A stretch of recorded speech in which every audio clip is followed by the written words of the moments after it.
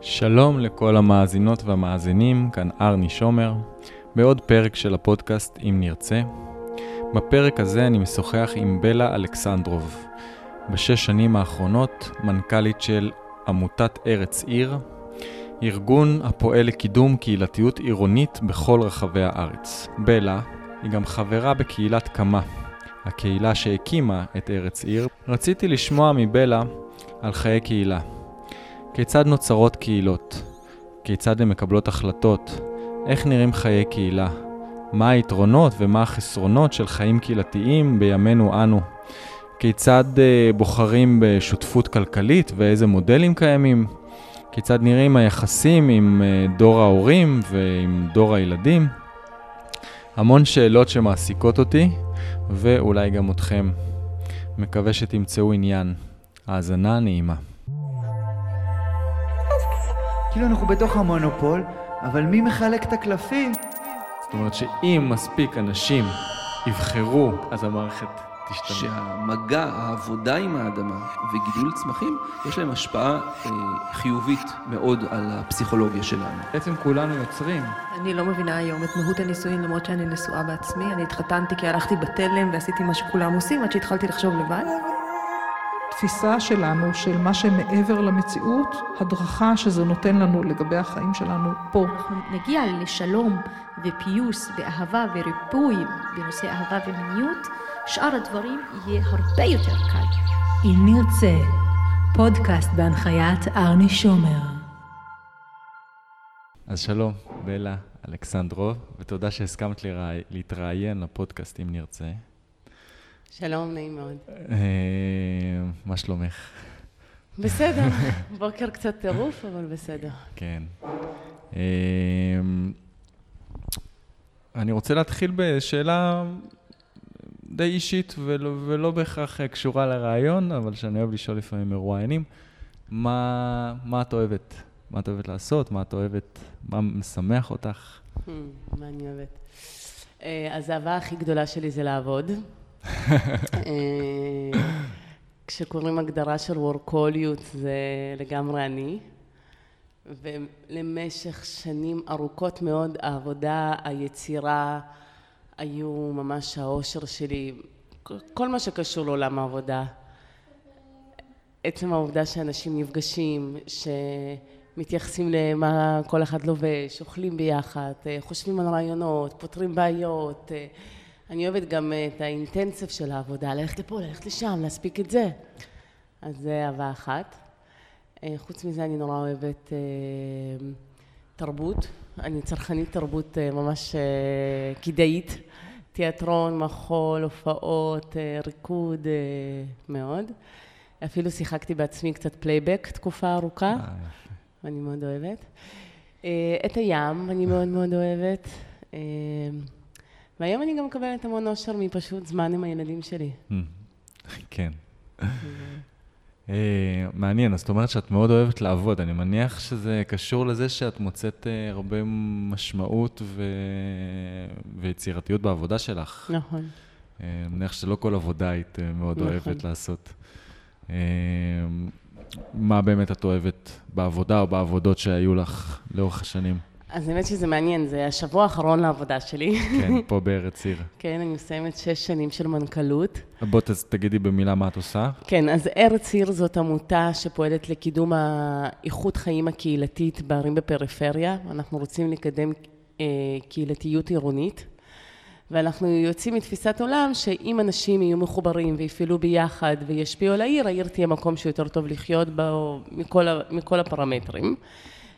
ואנחנו עוסקים בקידום תעסוקה, בהקמת קהילות, בליווי יזמים. יש לנו 50 קהילות ברשת שלנו, 150 יזמים. וואו. היה לי את הזכות באמת המדהימה הזאת להוביל את הארגון הזה ב6 שנים האחרונות. ועכשיו את עוזבת. ועכשיו אני עוזבת. ומה שאני אוהבת פה זה, א', תחושה קצת כמו של סטארט-אפ, רק בסוגיות חברתיות.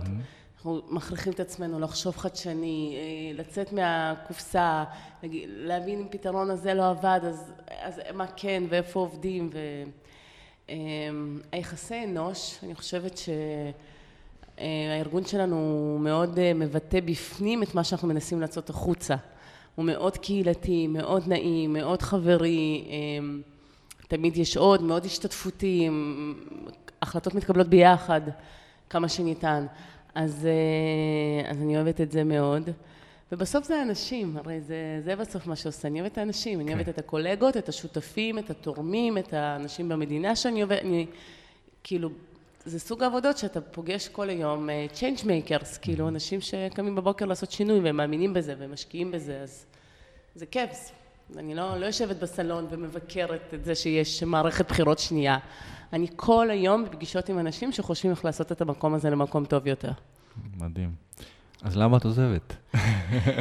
אז אני חושבת שלצד האנרגיה של העשייה האינסופית, אני אפילו לפעמים מתארת את זה כמו, זה יישמע לא צנוע, אבל זו האמת, כמו תחושת סופר-וומן כזאת, מין איזו עוצמה שאני מרגישה אותה בידיים, שאני יכולה לעשות הכל, אז עם השנים גם הצטברה אצלי עייפות מאוד מאוד גדולה, ולקח לי הרבה זמן להודות בזה, עייפות כזאת שורשית, מהבסיס, מהבטן, גם מהעובדה שאני עובדת מגיל 10, ואני באינטנסיביות של חיים מאז שהייתי ילדה. תמיד צוחקת שילדים בשכבה שלי היה להם חוג פעם בשבוע, אבל במרכז לעולים שאני הייתי בו היה תיאטרון, ריקוד, כאילו את כל החוגים, ואני הייתי בכולם. וגם כשכבר בחרתי חוג אחד, שזה היה ג'ודו, אז התאמנתי בו כל יום, ואחר כך בפנימייה 12 אימונים בשבוע, אז כאילו זה... אז אני יוצאת רגע ללמוד לנוח, ממש. התקבלתי לתוכנית מדהימה במנדל, שזה תוכנית למנהיגות חינוכית, ואני ממש הולכת 2 ללמוד, לחקור נושאים שמעניינים אותי. ולהוריד הילוך. ואני יוצאת מהפריים של העשייה, וזה קשה לי ברמות שאני לא יכולה לתאר לך. אני ממש מרגישה שאני חווה תהליך גמילה. כאילו היו ימים שכאב לי בגוף, רק מהמחשבה שאני לא אעשה. וכמובן זה פוגש גם אגו, מי אני בלי טייטל, מה זה הזהות שלי בלי, כאילו מה אני אגיד, אני בלה, ומה, בלי, כאילו אני בלה, מה? סתם בלה? כן. אז כן, אז זה היה קשה לקבל את ההחלטה, אבל אני מסיימת. אני בשנים האחרונות, אמנם אני עושה את הפודקאסט הזה, יש לי בלוג, אבל אני בשנים האחרונות לא ממש עובד, אין לי מקצוע מסוים, ובדיוק ראיינו אותי גם לתוכנית של רוני קובן, תחת כותרת של תנועת ההאטה. אז זה באמת השאלות שהיו, איזה משמעות, איזה ערך יש לי כשאני לא עושה, וזה באמת, זו שאלה, זאת אומרת, אני לא יודע לתת את התשובה לזה, אבל אני יכול להגיד להוריד הילוך גם מאפשר לראות דברים בצורה יותר רחבה, בצורה יותר כזאת שקטה, רגועה, וגם, אבל באמת עולה איזושהי חרדה, או איזשהו אי שקט כזה של, רגע, אבל אני יכול לא לעשות כלום, כאילו, יש מלא דברים לעשות ולשפר, וכאילו, איך אני יכול לשבת ולהתרווח לי. אז אני מקווה שזה ייטיב ממך. אז אני אגיד שעכשיו, אחרי הבעלה הגדולה, אני כבר מתחילה גם לראות את ההנאה שבזה, אז פתחתי לי בקיפס בגוגל כזה, ספרים שאני רוצה לקרוא, סרטים שאני רוצה לראות, אנשים שאני רוצה לפגוש, תחומים שאני רוצה ללמוד או להתעמק. יש לי כמה להמליץ לך. אז אני ממש ככה צריכה למלא את זה. וגם ההאטה היא מאוד קשה לבן אדם שרגיל להיות בקצב, כאילו אין אצלי קצת אמצע עדיין, אני עובדת, כאילו ממש פגישות, ההאטה, נוסעת מהר, ואז אם יש לי יום איתי, אני על גבול הנרדמת, כי אני לא מצליחה אפילו לשמור על ערנות בסיסית, כי הקצב לא הקצב שאני רגילה לו, אז אני ממש, גם אני מסוקרנת לראות איזה השלכות יהיו לזה. טוב, שיהיה מסע מרתק. אני רוצה לשאול אותך על אחד הדברים שבאתי לשאול אותך, הרבה ראיתי רעיונות איתך על ארץ עיר ובאמת על העשייה שלך, ואותי יותר מעניין החיים בקהילה. זאת אומרת, את חלק מקהילת קמה, נכון? שנמצאת פה בבאר שבע, שקיימת כבר כמה שנים? המון, מ-2000 ושלדעתי 15-16 שנה כבר. וגם היא זאת שהקימה את ארץ עיר, כן? כן, כן, זה קשור, ואנחנו נדבר על זה. אבל רציתי לפני זה לשאול אותך בכלל, כי דיברת על ארץ עיר שיש 50 קהילות, רציתי לשאול אותך מה זה בכלל קהילה. כי לפעמים זה מבלבל, יש קהילה של אנשים שחיים ביחד, ויש קהילות מסוגים אחרים. ויש קהילות וירטואליות. אז אני אגיד שבאמת יש כל מיני קהילות, זה אחת המילים הבעייתיות היום, כי כל דבר זה קהילה, וגם אני מאוד שמחה על האופנתיות שהמילה הזאת תפסה, בטח בתור עובדת קהילתית ומארגנת קהילתית, אבל יש כל מיני אתגרים עם המילה הזאת. אז קהילה בהקשר הזה, זה מושג שבארץ משתמשים בו הרבה, זה קהילה משימתית. יש 250 קהילות כאלה בישראל, של כל מיני תנועות. רובם של בוגרים של תנועות נוער, של דרור ישראל, של השומר הצעיר, בני עקיבא וכדומה. ויש גם קהילות שהן קהילות נישה, של קהילות של יוצאי אתיופיה, קהילות של קפקזים, יהודים הרריים. קיצור, יש כל מיני. והרעיון הוא שזה קבוצות שמתקבצות, בדרך כלל זה יותר מ4 איש ומעלה, ואז אין סופי. חיות חיי קהילה פנימה, יש להם איזה שהם מסורות, אורחות חיים, וכל מיני דברים שיש להם פנימה לתוך הקהילה. ולנו מאוד חשוב שגם כל קהילה תפעל החוצה ותשפיע על המקום שבו היא חיה. אז אתה יכול לראות מגוון עצום, קהילה אחת תשקיע בזה שיהיה שביל אופניים באופקים לדוגמה, אחוזת נגב זה מה שהם עשו, קהילה אחרת רואה צורך בתרבות, וגם זה תמיד, מה שהכי מעניין בזה, וזה למה אני כל כך מאמינה בקהילתיות עירונית, זה תמיד מפגש בין האישי לציבורי, כי אם אני רוצה לרכוב על אופניים ואין לי שביל אופניים, אז אני מקימה שביל אופניים ומן הסתם זה משרת את כל העיר, אבל זה מתחיל מהצורך האישי שלי.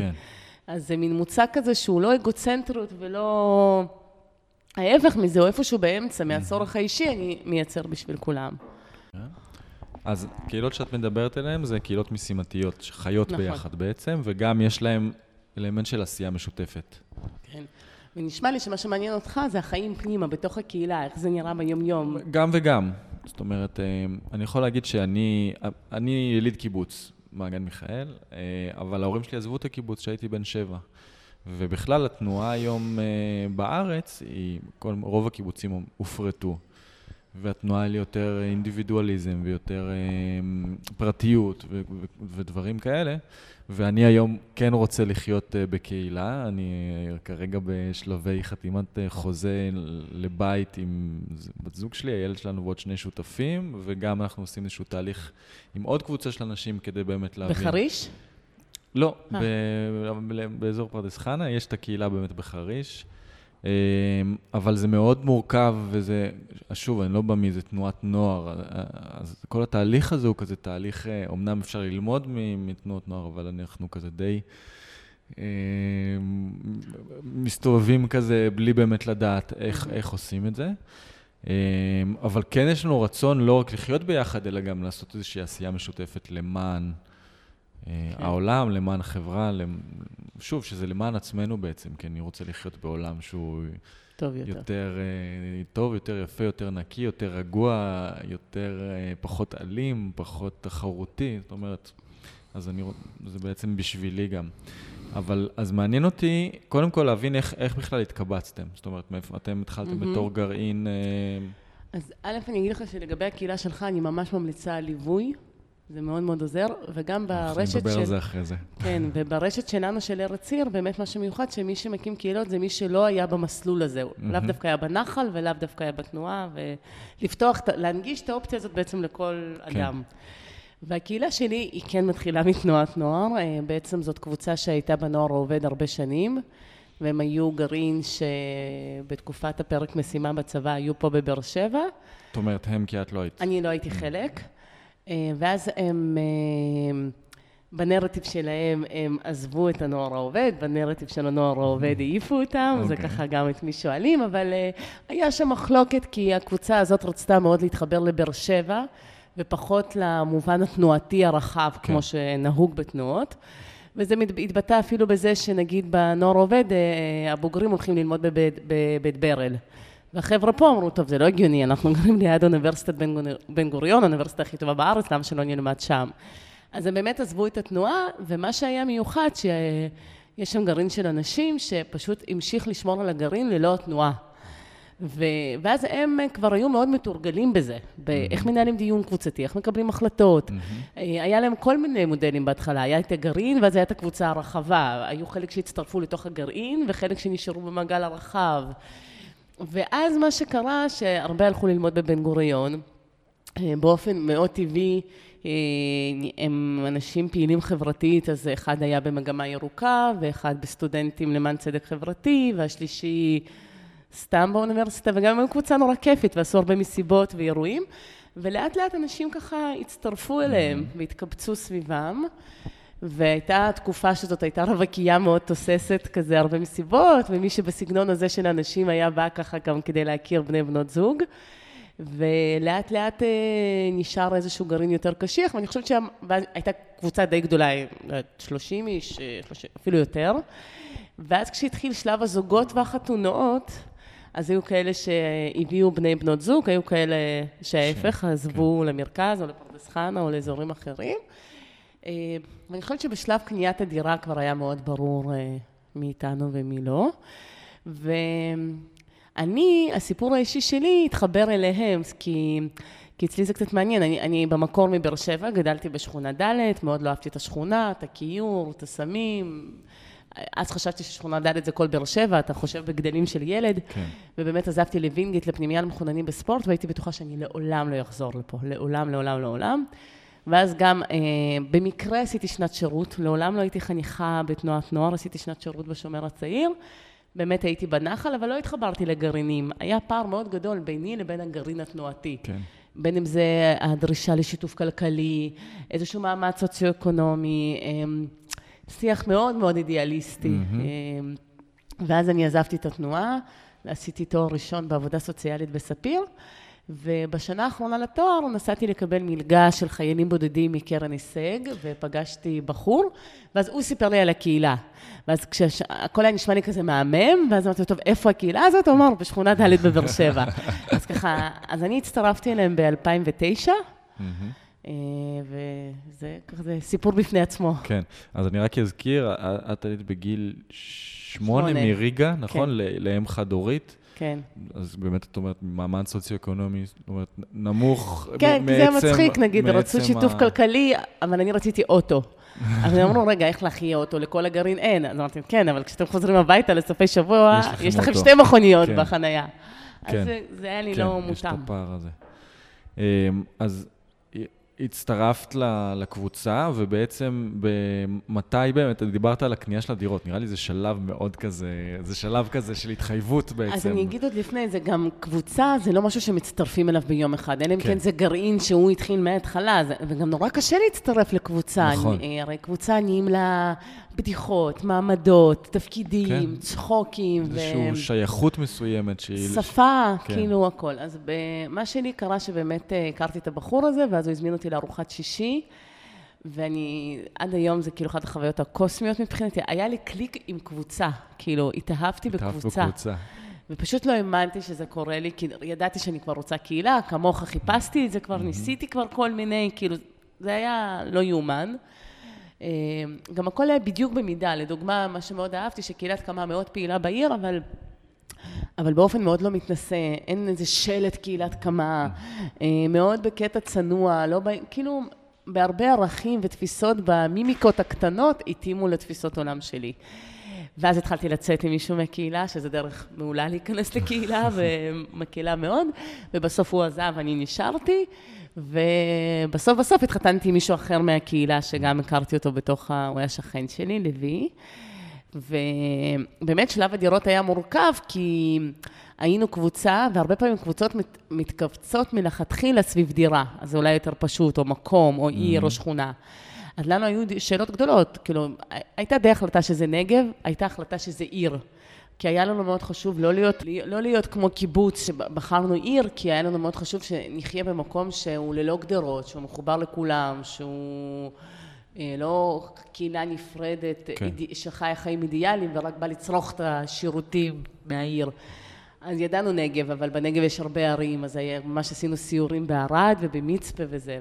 למרות שלרובנו היה ברור שזאת תהיה באר שבע, אבל גם בבאר שבע, איפה? היו אנשים שרצו בית קרקע, היו אנשים שרצו דווקא שכונה ותיקה ולהשפיע עליה. היה לנו חלומות של תמ"א 38 והתחדשות עירונית, וגם צריך להבין, יש פה בעיות מבניות. עיר לא יודעת לקלוט קהילות, היא יודעת לקלוט תושבים. כן, משפחות. כן, אז הפשרה בסוף הייתה תהליך מאוד מאוד ארוך, של שכונה שהיא גם ותיקה, אבל גם מתחדשת, שהפערים הסוציו-אקונומיים לא גבוהים מדי דווקא שנוכל להשתלב בטבעיות, ושבשכונה שבקרבה יש גם בתי קרקע וגם בניין, כדי שמי שחשוב לו בתי קרקע בכל זאת יוכל להגשים את החלומות שלו, וקנינו פשוט 8 דירות בבניין ענק שגרים שם מלא אנשים שהם לא מהקהילה, וחלק באמת בבתי קרקע, וזה מאוד משקף את הקהילה שלי, כי אנחנו מאוד פועלים לפי מודל שיזוריות, אנחנו קוראים לזה, שיש איזשהו תנועה, מישהו שמעניין אותו לעשות משהו, אז הוא מוביל את זה, אבל שום דבר לא מחייב את כולם. זאת אומרת, זה מאוד, הרוב הלכו לחיות בבניין, ועדיין היו כאלה שהיו בבתי קרקע, וזה בסדר. וכולם באותה שכונה, כן, ממש. כן, ממש, ב5 דקות הליכה, אבל זה משתקף בעוד החלטות. כולנו הלכנו כרגע פה למסגרת ערבית יהודית של עמותת הגר, בית ספר דו-לשוני. אבל זה לא שבהכרח התקבלה החלטה פה אחד. הגל הלך לשם, וזה לגיטימי מאוד גם לא ללכת לשם. או היה תקופה שדווקא עוד כשהיינו רווקים, שהיה לנו שיתוף ברכבים. אנחנו לא בשיתוף כלכלי, אבל הייתה קבוצה שזה היה לה מאוד מאוד חשוב. אז הייתה קבוצה שזה היה לה חשוב, אז היא הייתה בשיתוף כלכלי, זה לא חייב את כולם. אני חושבת שזה מאוד אפשר בקהילה המון דברים, ההחלטה שלא מחייבים, אפילו העמותה, שזה העשייה המשותפת של הקהילה, החלטנו להקים אותה ביחד, אספת העמותה זה חברי הקהילה, הם הוועד המנהל, ועדיין ברור שיש כאלה שזה בוער בהם, והם מובילים את זה וחושבים על זה, ויש כאלה שזה לא בתיעדוף שלהם, וזה בסדר. מדהים. נשמע, לי זה מאוד מדבר, מה שאת אומרת. ואת הדירות, אבל בעצם כל זוג או כל בן אדם קנה בעצמו בעצם. כן, אז המנגנונים שלנו... לא היה שם איזשהו אלמנט של שיתוף או תמיכה. היה משא ומתן ביחד, מול הקבלן. מול הקבלן, ואני מניח שגם במשכנתאות או משהו כזה, או שזה לא... לא, כי במשכנתה זה בסוף משהו שהוא מאוד מאוד לפי התנאים שלך, אבל אנחנו לא בשיתוף כלכלי, שזה גם היה דיון... של שנתיים, דיון זה לא מפגש, שנתיים מדברים האם להיות בשיתוף כלכלי או לא, ובסוף החלטנו שיש לנו מיסי קהילה שמאפשרים לנו את כל החיי תרבות והמפגשים, וכן היה לנו חשוב להקים קרן סולידריות, שזאת קרן שאנחנו מפרישים אליה לא מעט כסף כל חודש, שאם קורה חס וחלילה משהו רע לאחד מחברי הקהילה, או יש איזשהו אסון או זה... איזושהי רשת ביטחון בעצם. יש לנו שם הרבה כסף שאנחנו יכולים לעזור אחד לשני. מדהים. אז כן, בסוף את הקנייה עשינו לבד. תראה, היה שם גם הרבה פשרות, זה גם צריך להגיד, כי בסוף, נגיד, אני לדוגמה חלמתי על בית ותיק, נורא רציתי תמ"א 38, כי נושא התחדשות עירונית מאוד מעניין אותי, ודמיינתי המון חללים קהילתיים, שיהיה חדר משחקים וסלון, ובגלל המשכנתה, אז לא יכולנו לרכוש כאילו עוד דירה. לפני שהיו לנו דירות, תמיד הזכרנו דירה אחת נוספת, שהייתה המועדון החברתי שלנו. ובמזל קיבלנו את המקום הזה, את מרכז לאודר לפעילות של העמותה, ואנחנו גרים פה 2 דקות, אז זה נהיה גם המרכז הקהילתי שלנו. אבל זה לא המרכז האידיאלי, כי היינו רוצים מרכז עם התמונות שלנו, ומשחקייה, ואולי איזה מטבח קטן, אז זאת אומרת, כן התפשרנו על הרבה דברים שרצינו. אבל מצד שני, היה לנו מאוד, זה חוויה אחרת, כשבבניין איתך גרים החברים שלך, שכל שנייה אתה יכול להיעזר, בין אם זה תפוח אדמה, סוכר, חלב, להיות עם הילד רגע, או סתם לרדת לשתות בירה עם מישהו, כאילו זה... אני חושבת שזה, בייחוד בתקופה הזאת של החיים, כשכולנו הורים צעירים, וזה כל כך שואב, ואתה לא יכול לעזוב את הבית, ואתה צריך בייביסיטר לכל דבר, פתאום זה, אתה יודע, אנחנו שמים טלפון, שנינו עולים למעלה, שותים בירה עם החברים, ויורדים, כאילו זה... כן, זה עולם אחר. מייצר חיים אחרת. זה עולם אחר. ובטח ובטח במערך ההסעות של הילדים, כן? כן. שכל שנייה שאתה מאחר לעבודה, יש לך מי יאסוף, מי ייקח, מי יפגוש. כן. שוב, זה מתקשר לנושא של קהילה, שבאמת פעם, כן, צריך כפר שלם לגדל ילד, פעם קהילה, זה היה מה שאני בתור ילד במעגן מיכאל, אני יוצא מהבית ואני הולך, אני לא צריך עכשיו שום דבר, ובאמת הדבר הזה שהוא היום כל כך רחוק מאיתנו, אז בעיניי זה כל כך טבעי ומתבקש שיהיה את הדבר הזה, וזה שוב, ככל שאני מתקדם כהורה, אני גם רואה כמה זה נדרש וחשוב. מעניין אותי עוד שעה לגבי הקהילה, דיברת על קבלת החלטות, אז מעניין אותי באמת איך אתם עושים את ההחלטות האלה, יש המון החלטות לקבל, וגם ספציפית על אם מישהו רוצה להצטרף לקהילה, איך זה קורה, איך הקהילה גדלה או משתנה. אז אני אגיד שמיכל, חברה בקהילה, אמרה לו מזמן מושג שהוא ככה מאוד הבהיר לי מה זה הקהילה, והיא קראה לזה חברות ממוסדת. שזה כזה, המילה מיסוד אולי עושה לנו דברים, אבל כי היום זה חברות מאוד גדולה, זה משפחה. ואני חושבת שהיום גם בגלל זה קצת יותר קשה להצטרף, כי הקשרים הם כבר מאוד מאוד אדוקים, אבל כשמצטרפים אלינו, היום זה כבר זוגות עם ילדים, בדרך כלל באותו שלב. מתי הזוג המשפחה האחרונה שהצטרפה? אני חושבת לפני 3 שנים, וזה כמעט תמיד מהמעגל השני של הקהילה. זאת אומרת, לקהילה כקהילה יש הרבה חברים, גם בזכות הפעילות בעיר, גם בזכות זה שאנחנו הקמנו גן ילדים, קואופרטיבי, אז יש שם המון משפחות שמתנסות בקואופרטיב, בקבלת החלטות ביחד, רואים אותנו, חווים אותנו, ומי שזה מעניין אותו יותר, אז הוא גם מתקרב. וגם אנחנו כקהילה, חלק מקהילה יותר רחבה בבית ספר הערבי-יהודי.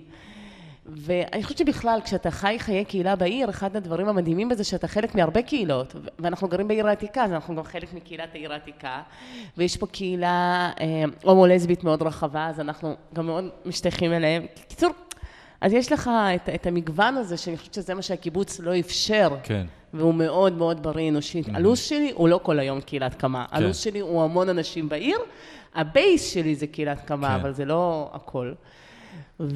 וכשמצטרפים בדרך כלל, אז זה תמיד זוג שקרוב למישהו, ואז אותו מישהו בדרך כלל לוקח אחריות על תהליך ההצטרפות. הוא עושה, בדרך כלל הוא יקבע כמה דייטים, כמו אצל הדתיים, הוא יבוא לכמה ארוחות שישי, לכמה קבלות שבת. שמור נגיעה. כן, דווקא פחות. ואז הוא מגיעה ההחלטה של כן, אני מצטרף. עכשיו, מה זה אני מצטרף? אז צריך להבין גם את האורחות חיים שלנו. אז אצלנו יש ארוחת שישי כל שבוע. היא מאוד משתנה. יש שבועות שכולם נסעו להורים, וזה תהיה ארוחה מאוד אינטימית של 2 זוגות. ויש שבועות שכולם בבאר שבע וכולם מתאים להם לבוא, וברחבה פה יהיה ממש כמו ליל הסדר, שולחן ענק. אבל כל שישי יש ארוחה, וחוץ מזה, כל שישי בבוקר, פעם בשבועיים, יש לנו יום קהילה.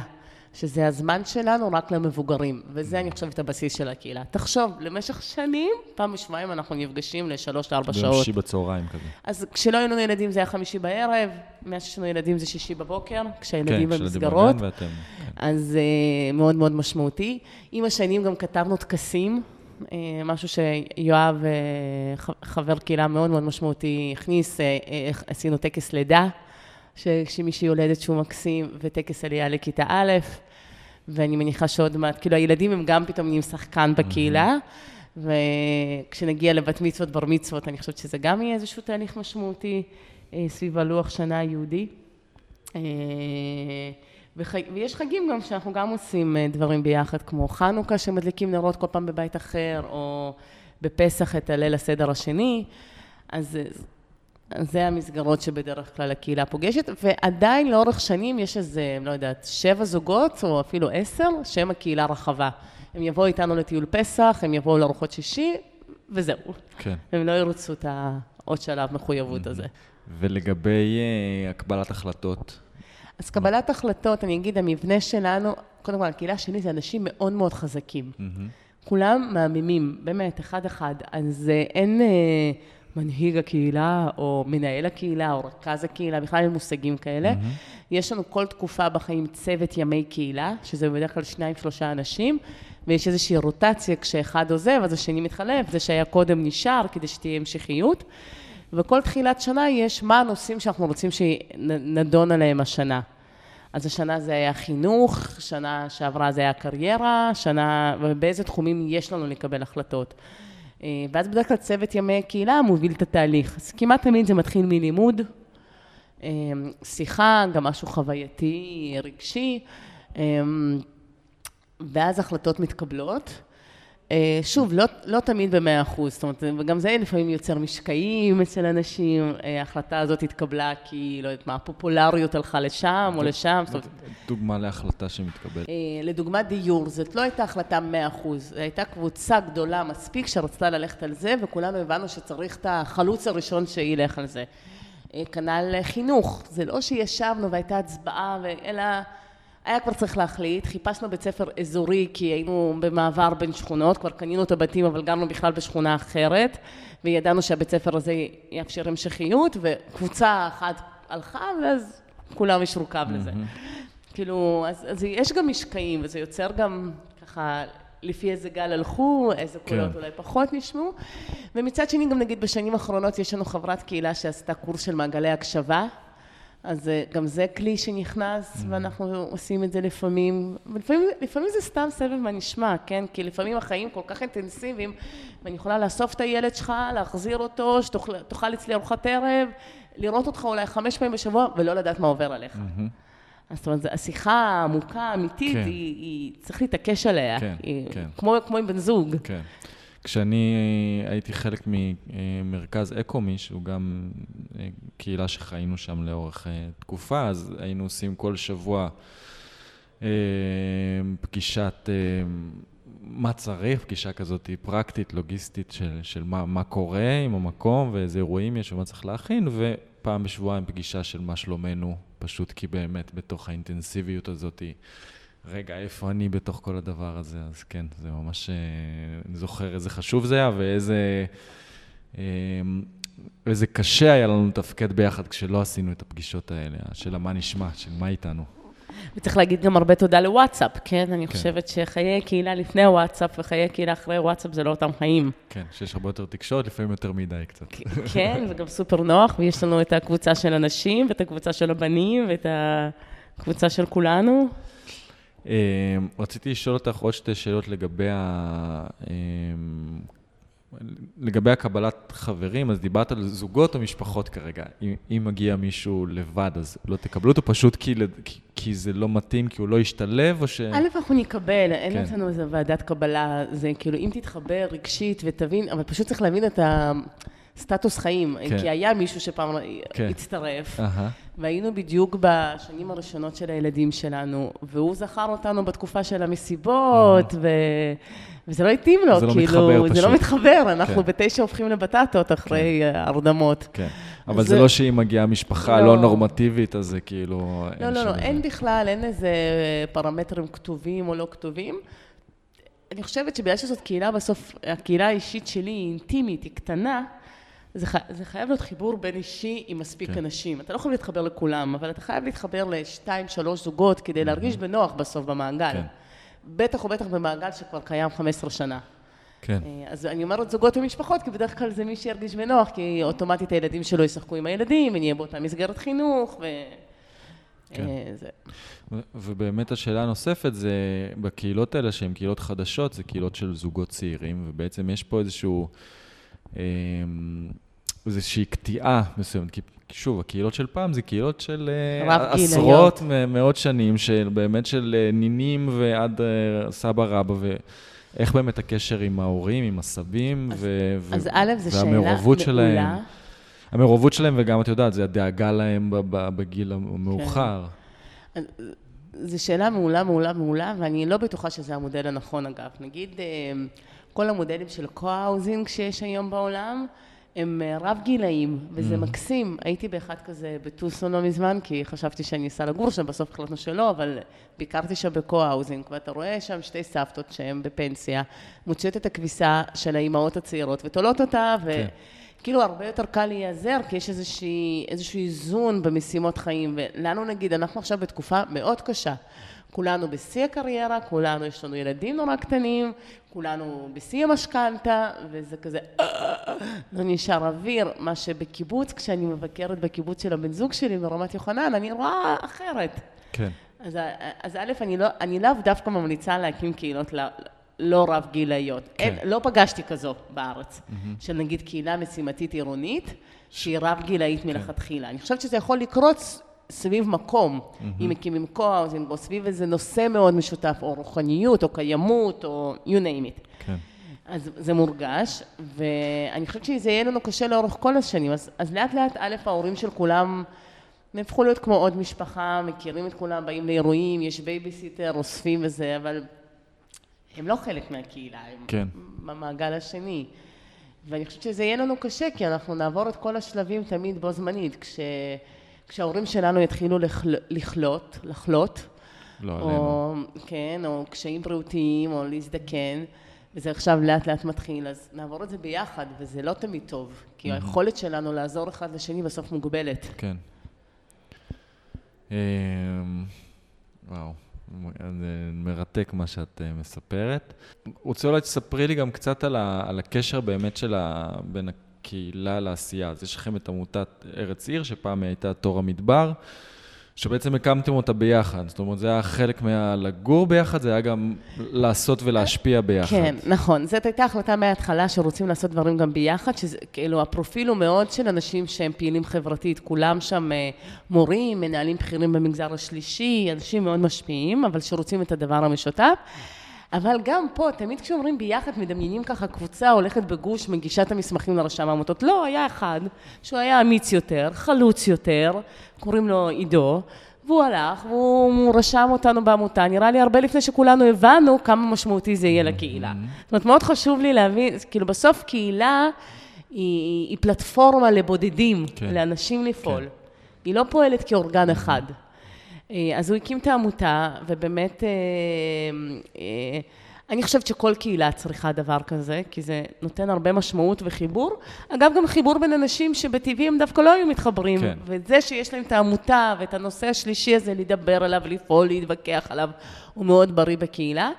ולנו היה מאוד חשוב פשוט להעביר את זה הלאה, ומה שאנחנו עושים בעמותה היום, הוא די אותו דבר, הוא להקים פלטפורמות לאנשים, לפעול, ליצור, להתחבר לאחרים ולהשפיע על העיר שבה הם חיים. אז לפעמים זה דרך קהילות, לפעמים זה דרך יזמות חברתית, ולפעמים זה דרך קהילות מקצועיות יותר בתחום התעסוקה, וזה מאוד מאוד משמעותי. וגם נהייתה היום גם הפרדה בריאה, כאילו סך הכל היום, פעם עבדו בעמותה רק חברי קהילה, היום יש בעמותה 40 עובדים בקור, 80 בסך הכל, רק 3 מהקהילה. האספת העמותה מתכנסת פעמיים בשנה, וזה כזה משמעותי, מדברים על האסטרטגיה, וזה מגניב, כי זה, תחשוב שזה אותם חבר'ה שאתמול ישבתי איתם לקפה, כאילו אפשר לעשות איתם גם את השיח הזה. כן. ויש קבוצה יותר מצומצמת של ועד מנהל, ש4 חברים בוועד המנהל הם מהקהילה, 2 לא, כי גם תמיד חשוב לנו שהכל יהיה פתוח לכולם, זאת אומרת, כמו הגן ילדים, זה לא רק לנו, זה לכולם. וזה אותה קבוצה שהיא יותר מעורבת בקהילה. אבל גם כל אחד יש לו בסוף תפקיד, כי נגיד יש לי חברות שהן באופן רשמי, אין להם תפקיד רשמי בעמותה, אבל בגלל שאני הייתי המנכ"לית 6 שנים, והייתי צריכה שמישהו יכיל את כל הקשיים של ניהול וטטטה, אז מבחינתי התפקיד שלהם בעמותה היה להכיל אותי. אבל יכול להיות שהם יגידו, לא, עשינו את זה רק כי אנחנו חברות שלך. אז, ואני חושבת שזה מאוד מאוד משמעותי, זה נותן גם נכס, כי אני חושבת שכל חברי הקהילה באים לפגישות, כאילו זה יוצר איזשהו נטוורקינג מאוד עמוק ומאוד משמעותי. זהו, זה נותן משמעות, אני חושב, כי רק לגור ביחד, יש לזה המון ערך, אבל כאילו, מה התפקיד שלנו בעולם כקבוצה, כארגון, זה נראה לי מאוד מאוד חשוב כדי להחזיק ביחד, כי אחרת בקושי הראשון נורא קל להתפזר. נכון, וגם פה מאוד חשוב להכיל סקאלה מאוד רחבה, כי אני נגיד, זה אזור הנוחות שלי עשייה. אני כאילו, מאלה שהייתי רוצה שנעשה הרבה יותר, ונתארגן הרבה יותר, וכזה תמיד לא מרוצה, ורוצה שנעשה יותר. אבל יש שם אנשים שאומרים, לא, אני בעשייה שלי עובד בתחום החברתי, לא משנה כל אחד בעמותותו, אני חוזר הביתה, אני עושה לנוח. כן. כאילו, עזבי אותי. וזו סקאלה שצריך להחזיק אותה, צריך להבין את השוני, ולהבין שזה צרכים, עונה על צרכים שונים אצל אנשים, וגם לפעמים לתת, כאילו, בסוף אני חושבת שנגיד, מה שמרגש אותי הרבה פעמים, שהיינו לפני שנה, יש לנו חברה בקהילה, עדי, שהקימה את הבית משפט הקהילתי בבאר שבע, מטעם הג'וינט, מהממת, ואז היא עשתה כנס ממש מאוד מרגש לבוגרים, לאנשים שנשפטו בצורה הזאת, ו6 אנשים מהקהילה באו, לא בגללה, בגלל התפקידים המקצועיים שלהם. וזה מרגש, כי זה מראה הרבה את החיבורים, או יש כנס של קרן שחף, או כנס אחר, זאת אומרת, אנחנו הרבה גם נפגשים ממש ברמה המקצועית, כן. ועובדים ביחד. אבל זה חיבור שהוא, כן, הוא מאוד מאוד עמוק. וגם ההבנה שהתפיסות האלה הן תפיסות של כולם, הן מתפשטות ככה. מדהים. זה נשמע מאוד אידילי, הדברים שאת מספרת. מה לא, מה פחות אידילי? על מה את מוותרת? על מה את מצטערת? על מה את מתחרפנת? אני חושבת שא' לקח לי הרבה זמן להבין שכמו בן זוג, קהילה יכולה לענות על חלק מהצרכים ולא על הכל. לצורך הדוגמה, הקהילה שלי היא לא רוחנית. ממש לא. מאוד מעשית, מאוד פרקטית, מאוד עם הרגליים על הקרקע. זה חסר לך. אז כשזה חסר לי, אני צורכת את זה בקהילות אחרות. אני הולכת לסמינרים, לפסטיבלים, לפודקאסטים וזה. גם כמו שאמרתי לך בעשייה החברתית, יכול להיות שאני יכולה לפגוש אקטיביסטים יותר ולפעול איתם. אז אני חושבת שזאת הייתה תובנה מאוד חשובה. אז קודם כל לקבל שהיא לא יכולה לענות על הכל. לקבל את זה שיש אנשים שתתחבר אליהם פחות. זה לא איזו אהבה אינסופית לכולם, וזה בסדר. וגם אתה יודע, זה יחסים בין אנשים, אז יש ריבים, יש לי חבר קהילה שהיה לי איתו הרבה ריבים, אז יש לי חבר שיש לי איתו הרבה ריבים והתמודדויות ואי הסכמות, אגב, הרבה פעמים סביבה עמותה, אז לא הכל אידיאלי בקהילה, ויש יחסי אנוש, התחלתי להגיד לך שיש לי חבר שיש לי איתו קשיים ומריבות סביב העמותה, אבל זה גם מכריח להתמודד, כאילו לפחות, ככה, היה לנו כמה ריבים גדולים, ואני זוכרת את עצמי אומרת לו, אבל בחרתי לחיות איתך, אני אוהבת אותך, זה לא רק הריב העקרוני, אז בוא תזכור את הבסיס הזה, ואני חושבת שזה רק קידם את היחסים שלנו. אני מודה שלא תמיד זה פשוט לזכור שצריך להתמודד, כי יכול להיות חבר קהילה שממש מעצבן אותך, וזה זה, ואתה לפעמים דווקא ההפך, פשוט מקבל את זה. וזה בעיניי דווקא מקום מסוכן, כי זה ברגע שאנחנו מקבלים את זה, כאילו הוא כזה, אני כזאת, זה מה יש, זה טוב, אבל זה גם לא מספיק מפתח. אבל אני חושבת שבגדול, אנחנו כל כך הרבה שנים ביחד, אז אנחנו כבר מאוד יודעים לעבוד ולחיות את זה. זה גם הרבה מחויבות, הרבה זמן. אתה יודע, לא כל שישי בא לי, לפעמים יש הרבה ימי שישי שבא לי פשוט להמשיך לישון, או ללכת להיות רק עם הבן זוג שלי. זאת אומרת, זה מערכת שלמה שעוד דורשת, זה עוד משפחה. כן. וגם זה, לפעמים זה גם מקשה במובן לא מזמן אמרתי, אני לא רוצה להכניס עוד אנשים לחיים שלי. אני צריכה לדאוג לכל כך הרבה אנשים, אתה יודע, לדאוג במובן הזה כשקורה אסון, או אני לא יכולה להכיל עוד. זה לא באמת, אפשר להכיל עוד, אבל זו התחושה. אבל לפחות בקהילה אצלנו, בגלל שההיכרות כל כך עמוקה, ואנחנו בסוף מאוד דומים, גם אני לא חווה איזה שהם קונפליקטים, או בעיות, או משברים גדולים. כן, זה באמת נראה לי משהו שהוא דורש, זאת אומרת, זה מחויבות, זה כמו שאת אומרת, זה עוד משפחה, זה עוד משהו להשקיע בו הרבה מהזמן ומהאנרגיית חיים. יש לנו עכשיו מקרה של חבר שעבר סוג של אירוע מוחי, וכולנו מנסים לעזור גם לו וגם לזוגתו. זה קשה. כן. זה מתחבר לי, אגב, שוב לנושא של הפודקאסט, של תחושת הנפרדות, שברגע שאת חיה כזאת אינטנסיביות עם כל כך הרבה אנשים, זה כבר מאבד איזשהו את העצמי באיזשהו מקום, כי את כבר, כשקורה משהו למישהו אחד, זה משפיע על כולם. זה כמו באפריקה אומרים שכשמישהו מהמשפחה חולה, אז כשהם הולכים לרופא, הוא לא אומר, הוא חולה, אומרים, המשפחה חולה. זאת אומרת, כל התפקוד של כל המשפחה נפגע כשהאימא או האבא חולים, אז זה באמת, זה להפסיק לראות רק את האישי, וזה מתחיל כאילו להיות משהו יותר גם קולקטיבי, וזה יכול להיות מאוד קשה, כי עדיין איפה אני בתוך זה, איפה העצמי שלי בתוך הדבר הרחב הזה יותר. נראה לי שזה... אני חושבת שאצלנו די למדנו איך לנהל את זה. לדוגמה, אתה יודע מי מהאנשים אתה לא צריך להתקשר לפני, אתה פשוט בא. כן. למי אתה כן צריך להתקשר לפני, וככה לוודא את זה. ואני לא מרגישה שהעצמי שלי נבלע שם, ואתה מאוד קובע את האינטנסיביות. יש חברי קהילה שהם כל יום ביחד, אוכלים ארוחות כל הזמן, והרבה במפגש חברתי, ויש כאלה שלא. אני מתכוון יותר בדוגמה שנתת, שקורה למישהו משהו, כן, כשקורה משהו כזה, זה מאוד מאוד מאוד... ואתה לא יכול להתחמק מזה, ואתה לא יכול להתנתק מזה. לגמרי. אז אני רוצה להקריא לך איזשהו קטע, כי אני יוצא עכשיו סקאלה יותר רחבה, ואני רוצה לגעת באמת בנושא של המדינה. אני יודע שיש לך ביקורת, לפחות מה שקראתי, כתבות ומאמרים שלך, לדוגמה, על ההתעניינות וההשקעה בפריפריה וכו', ואני מניח שעוד דברים לכולנו יש. אני רוצה להקריא פה קטע של מרטין בובר, הוא היה מאוד תומך בקהילות, מראשי התנועה הציונית, ובספר נתיבות באוטופיה, הוא אומר ככה: החיים הממשיים בין בני אדם לחבריהם אינם מתחוללים בתוך המדינה המופשטת, אלא במקום חיותה של הצוותא, במובנה המקומי, התפקודי, הרגשי והרוחני, בחברותא.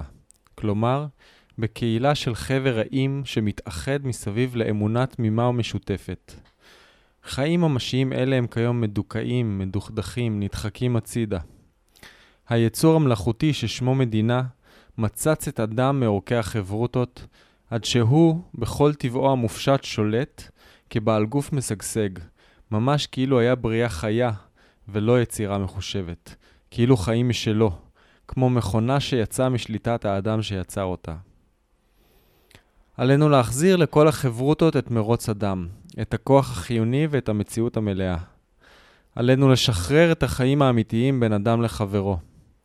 החברה כיום היא אורגניזם חי שתאיו הולכים ונובלים, שפעולתו הנאמנה של מנגנון מחפה עליה. המדינה היא מנגנון המעמיד פנים של אורגניזם חי, הכילו. אין היא אלא מנגנון מלאכותי, שמטרתו להביא לסדר עבודה יעיל בתכלית השלמות, כדי לנצל כל אחד מתאיה עד תום, ולא תדע מנוח עד אשר יחלו התאים עד תומם.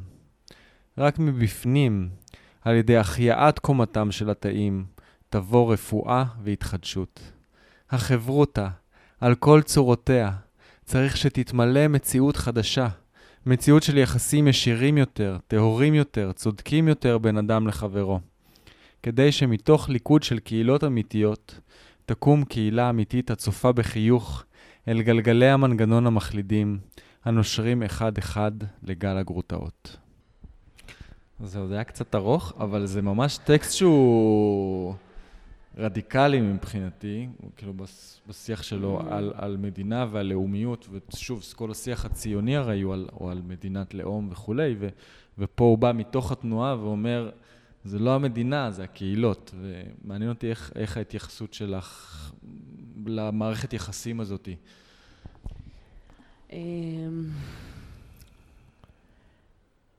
השאלה היא, כאילו, מה לדעתי צריכה להיות תפיסת המדינה כלפי קהילות? גם מה צריכה להיות תפיסת המדינה, האם המדינה תומכת או מפריעה לפעילות, שוב, שאת ממון מתעסקת עם קהילות ובניית קהילות. המילה היותר גדולה פה זה יחסי כוח ושליטה והשפעה. אז אני מאוד מאמינה במדינה, ואני חושבת שהמדינה יכולה להיות כן גם הרבה יותר קהילתית בהרבה מובנים.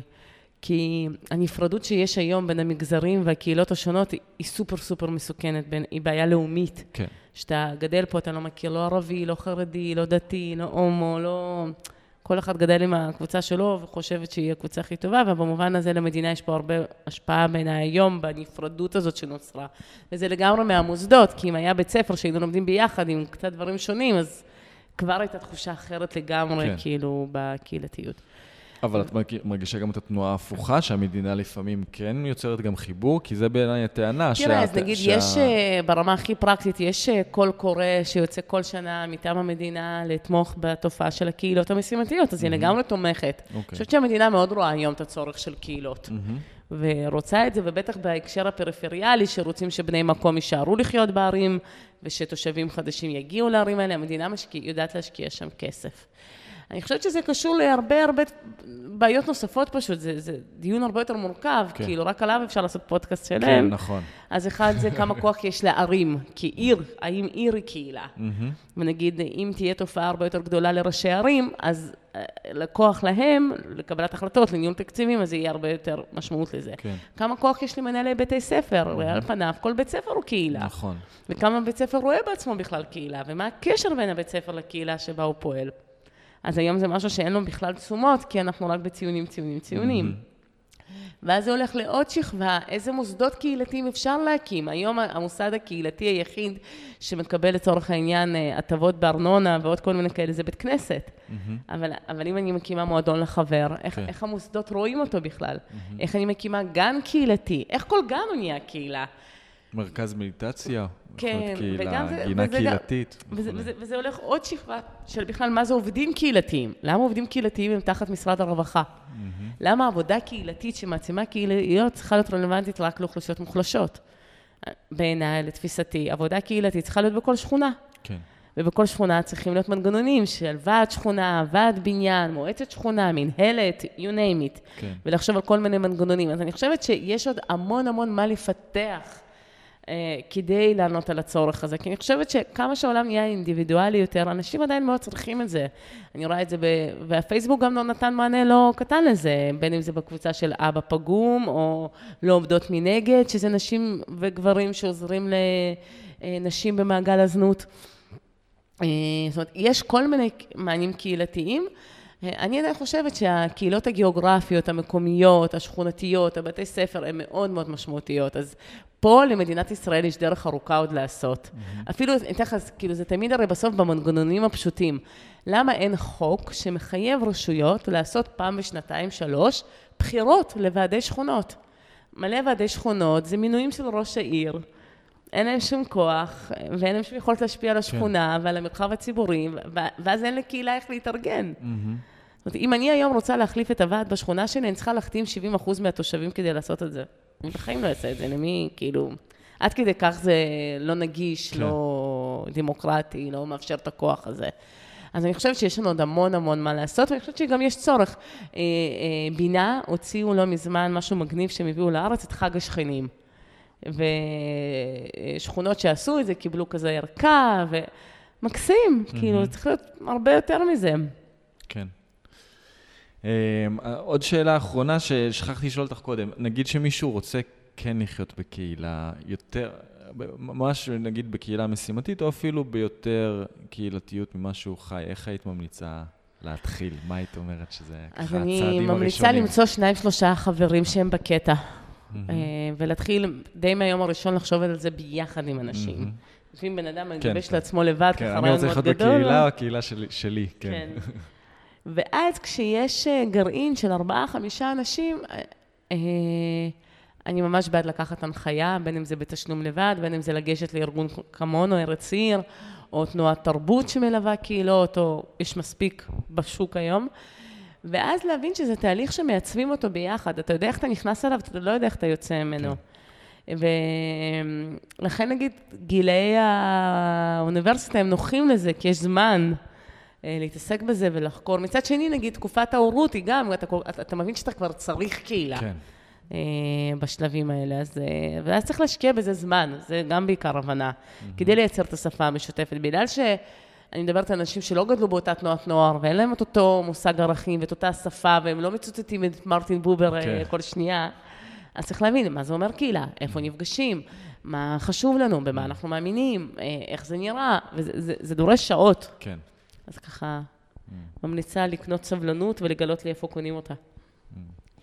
שאלה אחרונה, מה נותן לך כוח ומוטיבציה להמשיך? אני יודע שאת עושה המון דברים, אבל ככה, מה נותן לך כוח פנימי כזה כדי לקום כל בוקר ולעשות את העשייה שלך, ולא יודע, לצאת עם חיוך לעולם או עם כוח לעולם? אני לא יודעת, אני אגיד לך את האמת. אין לך איזשהו תרגול רוחני או איזה משהו שאת עושה כזה? לא, אני חושבת שמה שנותן לי כוח הרבה פעמים זה הבנה שהקול שלי הוא אחר, ואם אני לא אשמיע אותו, הוא לא יהיה. אז זה כזה אחריות לזה.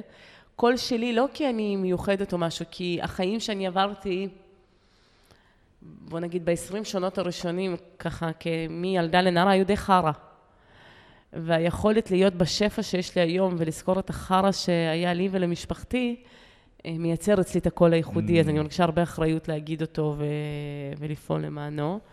הרבה רצון אישי שני, אני בן אדם מאוד אסתטי, נורא בא לי עיר יפה, עיר מפנקת, עיר כזאת שאת נכנסת ואת כזה מזדקפת, ועד שלא תהיה לי כזאת, אני כאילו לא אוכל לנוע. וגם לעשות את הדברים בכיף, כי אני אומרת, לצד הביקורתיות שיש לי על מדינת ישראל ועל החברה ועל איפה אנחנו נמצאים, יש הרבה יופי. נכון. יש קהילות, המדינה תומכת בהם, יש הרבה אנשים שפועלים, השם שולה. כן. אז כאילו אני מאוד נהנית, אני מביאה את ההנאה לשם. ובוא נודה על האמת, אני מסיימת את התפקיד כי גם קצת נגמר לי הכוח, אז אני חושבת שאני צריכה לגלות את המקורות החדשים שלי, כי אני חושבת שהמון שנים גם מה שהניע אותי זה מין הישרדות פנימית שלי. כאילו תנועה הישרדותית כזאת של חייבים לעבוד קשה, חייבים לעבוד מהר, חייבים לעשות עוד ועוד. והיום אני בגיל ובמעמד ובשלב שאני אומרת אולי לא חייבים, אולי אפשר לעבוד קל, או בטח פחות קשה. כן. וואו, בלה, תודה רבה. תודה רבה לך. על הזמן שלך, על המילים שלך, ובעיקר על העשייה שלך, וגם שיהיה לך אי עשייה או מנוחה, או הורדת הילוך ממלאת ומהנה. תודה רבה רבה רבה. תודה שהאזנתם לעוד פרק של הפודקאסט אם נרצה. אם אהבתם, אם המסר הדהד בלב שלכם, מוזמנים להעביר אותו הלאה, לשתף, להפיץ, להיכנס לאתר של אם נרצה ב-www.ifwewill.net. יש שם גם קישורים לערוץ יוטיוב וערוץ מיקסלאוד, דף פייסבוק. מוזמנים גם לתמוך כספית ולהיות חלק מהקהילה התומכת של מסר שרוצה להיות מופץ ולעבור הלאה ביצירה של מציאות שמיטיבה עם כל היצורים החיים, עם העולם, עם הסביבה, עם שאר בני האדם. תודה שאתם חלק